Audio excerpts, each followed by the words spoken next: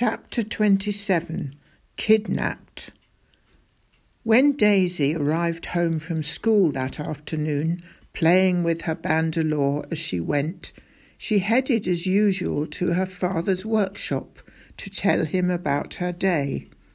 However, to her surprise, she found the workshop locked up.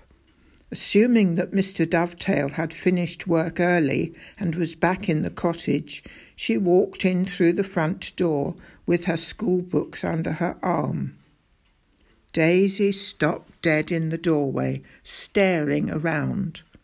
All the furniture was gone, as were the pictures on the walls, the rug on the floor, the lamps, and even the stove. She opened her mouth to call her father, but in that instant a sack was thrown over her head and a hand clamped over her mouth. Her school books and her bandoleau fell with a series of thuds to the floor. Daisy was lifted off her feet, struggling wildly, and then carried out of the house and slung into the back of a wagon. "If you make a noise," said a rough voice in her ear, "we'll kill your father." Daisy, who'd drawn breath into her lungs to scream, let it out quietly instead. She felt the wagon lurch and heard the jingling of a harness and trotting hooves as they began to move. By the turn that the wagon took, Daisy knew that they were heading out of the city within the city, and by the sounds of market traders and other horses, she realized they were moving out into wider Chouville. Though more frightened than she'd ever been in her life, Daisy nevertheless forced herself to concentrate on every turn, every sound and every smell, so she could get some idea of where she was being taken. After a while, the horses' hooves were no longer falling on cobblestones, but on an earthy track, and the sugar-sweet air of Chouville was gone, replaced by the green, loamy smell of the countryside. The man who'd kidnapped Daisy was a large, rough member of the Ichabod Defence Brigade called Private Prod. Spittleworth had told Prod to get rid of the little Dovetail girl, and Prod had understood Spittleworth to mean that he was to kill her. Prod was quite right to think this. Spittleworth had selected Prod for the job of murdering Daisy because Prod was fond of using his fists and seemed not to care whom he hurt. However, as he drove through the countryside, passing woods and forests where he might easily strangle Daisy and bury her body, it slowly dawned on Private Prod that he wasn't going to be able to do it. He happened to have a little niece around Daisy's age, of whom he was very fond. In fact, every time he imagined himself strangling Daisy, he seemed to see his niece, Rosie, in his mind's eye, pleading for her life. So instead of turning off the dirt track into the woods, Prod drove the wagon onward, racking his brains as to what to do with Daisy.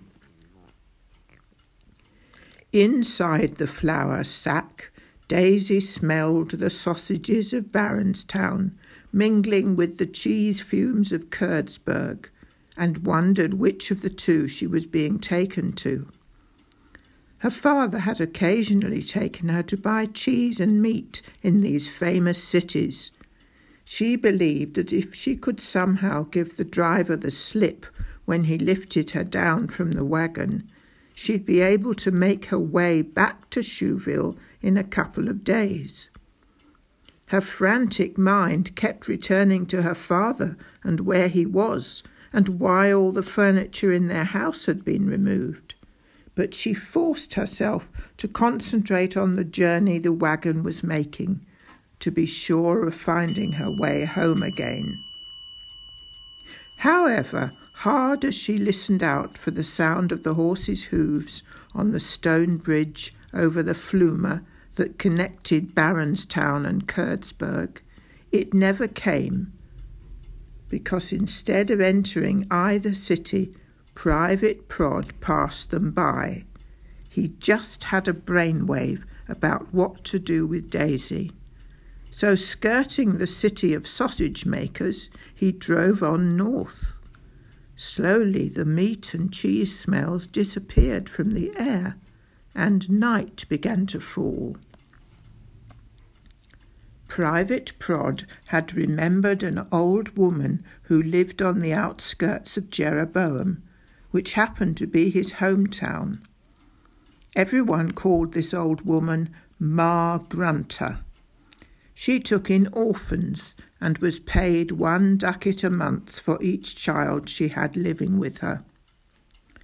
No boy or girl had ever succeeded in running away from Ma Grunter's house, and it was this that made Prod decide to take Daisy there.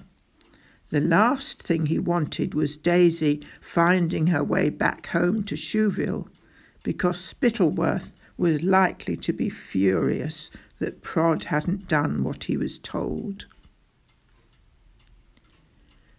Though so scared, cold and uncomfortable in the back of the wagon, the rocking had lulled Daisy to sleep.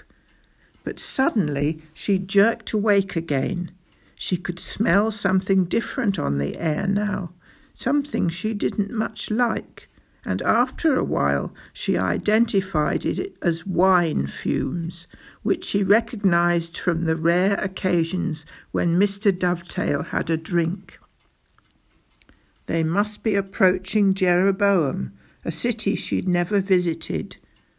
Through the small holes in the sack she could see daybreak. The wagon was soon jolting over cobblestones again, and after a while it came to a halt.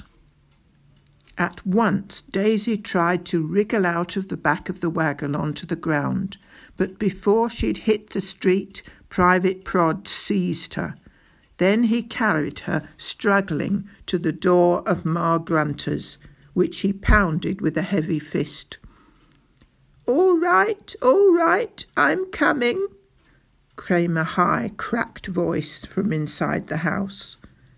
There came the noise of many bolts and chains being removed, and Ma Grunter was revealed in the doorway, leaning heavily on a silver-topped cane, though, of course, Daisy, being still in the sack, couldn't see her.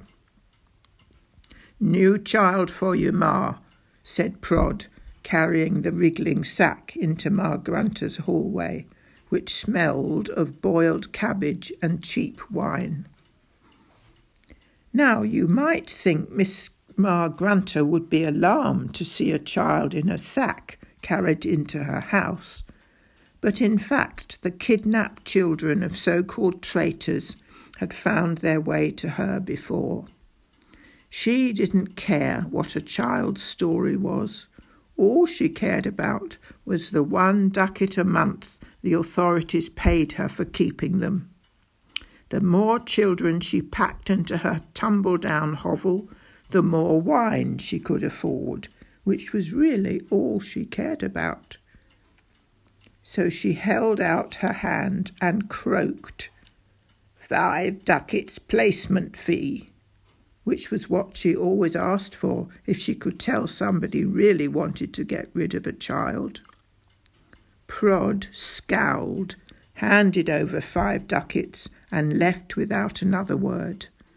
Ma Grunter slammed the door behind him. As he climbed back onto his wagon, Prod heard the rattle of Ma Grunter's chains and the scraping of her locks.